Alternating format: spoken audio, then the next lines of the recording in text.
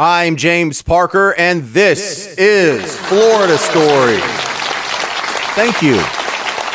For our first Florida story, we go down to Tampa. There's a video, surveillance footage from one of these Ring doorbells, and a porch pirate shows up in the middle of the day, actually, when most of us are at work, out being productive citizens contributing to society. This little leech is going on people's porches and taking their mail and their Amazon and their whatever parcels. But this one has a Florida twist. She's bringing her young daughter along with her to serve as a lookout whenever she decides to jump onto someone's porch. The daughter looks like she's about 8 or 9. The worst part is when you grow up steeped in a life of crime like that from such an early age, she's probably going to grow up to be a program director. Hold my beer. Hold my beer. Hold my beer. Hold my beer. For our next Florida story, we go down to Flagler County, Florida. 44-year-old Florida woman shoplifting in Target. And when you're that old, you think you would have perfected your craft by now, but she catches the eye of the security in the store. So they stop her when she tries to leave without paying for the stuff. They take her back to the questioning room, and they get her to spill her guts. She admits she has a boyfriend waiting in the car for her. So they go out, and they take him into custody, and they search the car, and they find a crime handbook. And that's not a euphemism for something. They literally find a book called The Crime Book, an essential guide to criminology. The local police took a picture of it and put it on their Facebook page, gave it a review, 0 out of 5 stars. That's not a punchline. That really happened. Hold my beer. Hold my beer. Hold my beer. Hold my beer. For our next Florida story, we go to Daytona Beach, Florida. In one apartment across the alley, a couple of 18-year-olds are celebrating one of the roommates' birthday. So they're making some noise on the patio, and it kind of spills out into the parking lot where they're hanging out listening to some music in the car. And there's a 61-year-old neighbor right next to him trying to get some sleep because he's got to go to work in the morning. So needless to say, these two neighbors don't see eye to eye, but the 61-year-old has enough around 1 a.m. and goes out armed with a couple of weapons, a can of shooting bug spray and some nunchucks. But the man starts by dousing the 3 teenagers with the bug spray, and then he follows up with a strike with the nunchucks. But the 18-year-old has cat-like speed and agility, dodges the nunchuck strike. He ends up hitting the top of the car, the passenger door of the car. He hits the frame right there, and it bounces off that, comes back, smacks him right in the head, and he starts bleeding.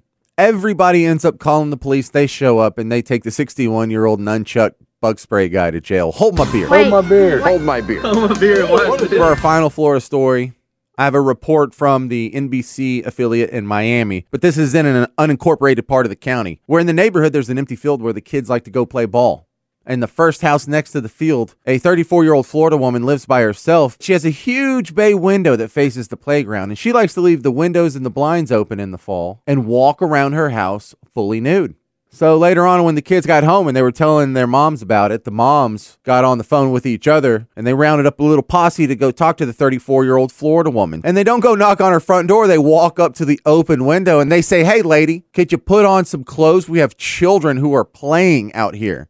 She said, "No, I'll do what I want." So the mothers became more irate. One of the moms sprayed the naked woman with bug spray. Here's bug spray again on Florida Stories. Naked Florida woman goes and does what anyone would do, grabs her gun and shoots the woman dead. And all you can think about is, I wonder if she was hot or not. There's not a picture of the crime scene, and I don't even have so much as a mugshot in the report. But I can tell you she's not hot. If she had been hot, dads would have confronted her. They damn sure wouldn't have hit her with bug spray. No one would have been shot. The only negative thing to come out of it was now Jimmy's going to have 2 Christmases. Hold my beer. Hold my beer. Hold my beer. This episode of Florida Stories is brought to you by Symmetry Jewelers. You suck at buying gifts. Go to symmetryjewelers.com. Florida Stories is produced by Spring Rock. Follow me on Twitter at Florida Stories J. I'm James Parker, and this is Florida Story. Here's the deal. You suck at buying gifts. That's okay. I do too. But I figured out a secret. I'm going to pass it along to you. It's called Symmetry Jewelers. That's what women want. They don't want anything practical. They don't want tools. They don't want something useful. And not just any jewels. They don't want you to go to some national chain like a Zales or a Kay or a Jared. Symmetry Jewelers makes art. Stop buying sucky gifts.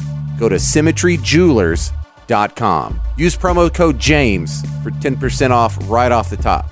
I get a little commission too. Your girl's happy. Everybody wins. SymmetryJewelers.com.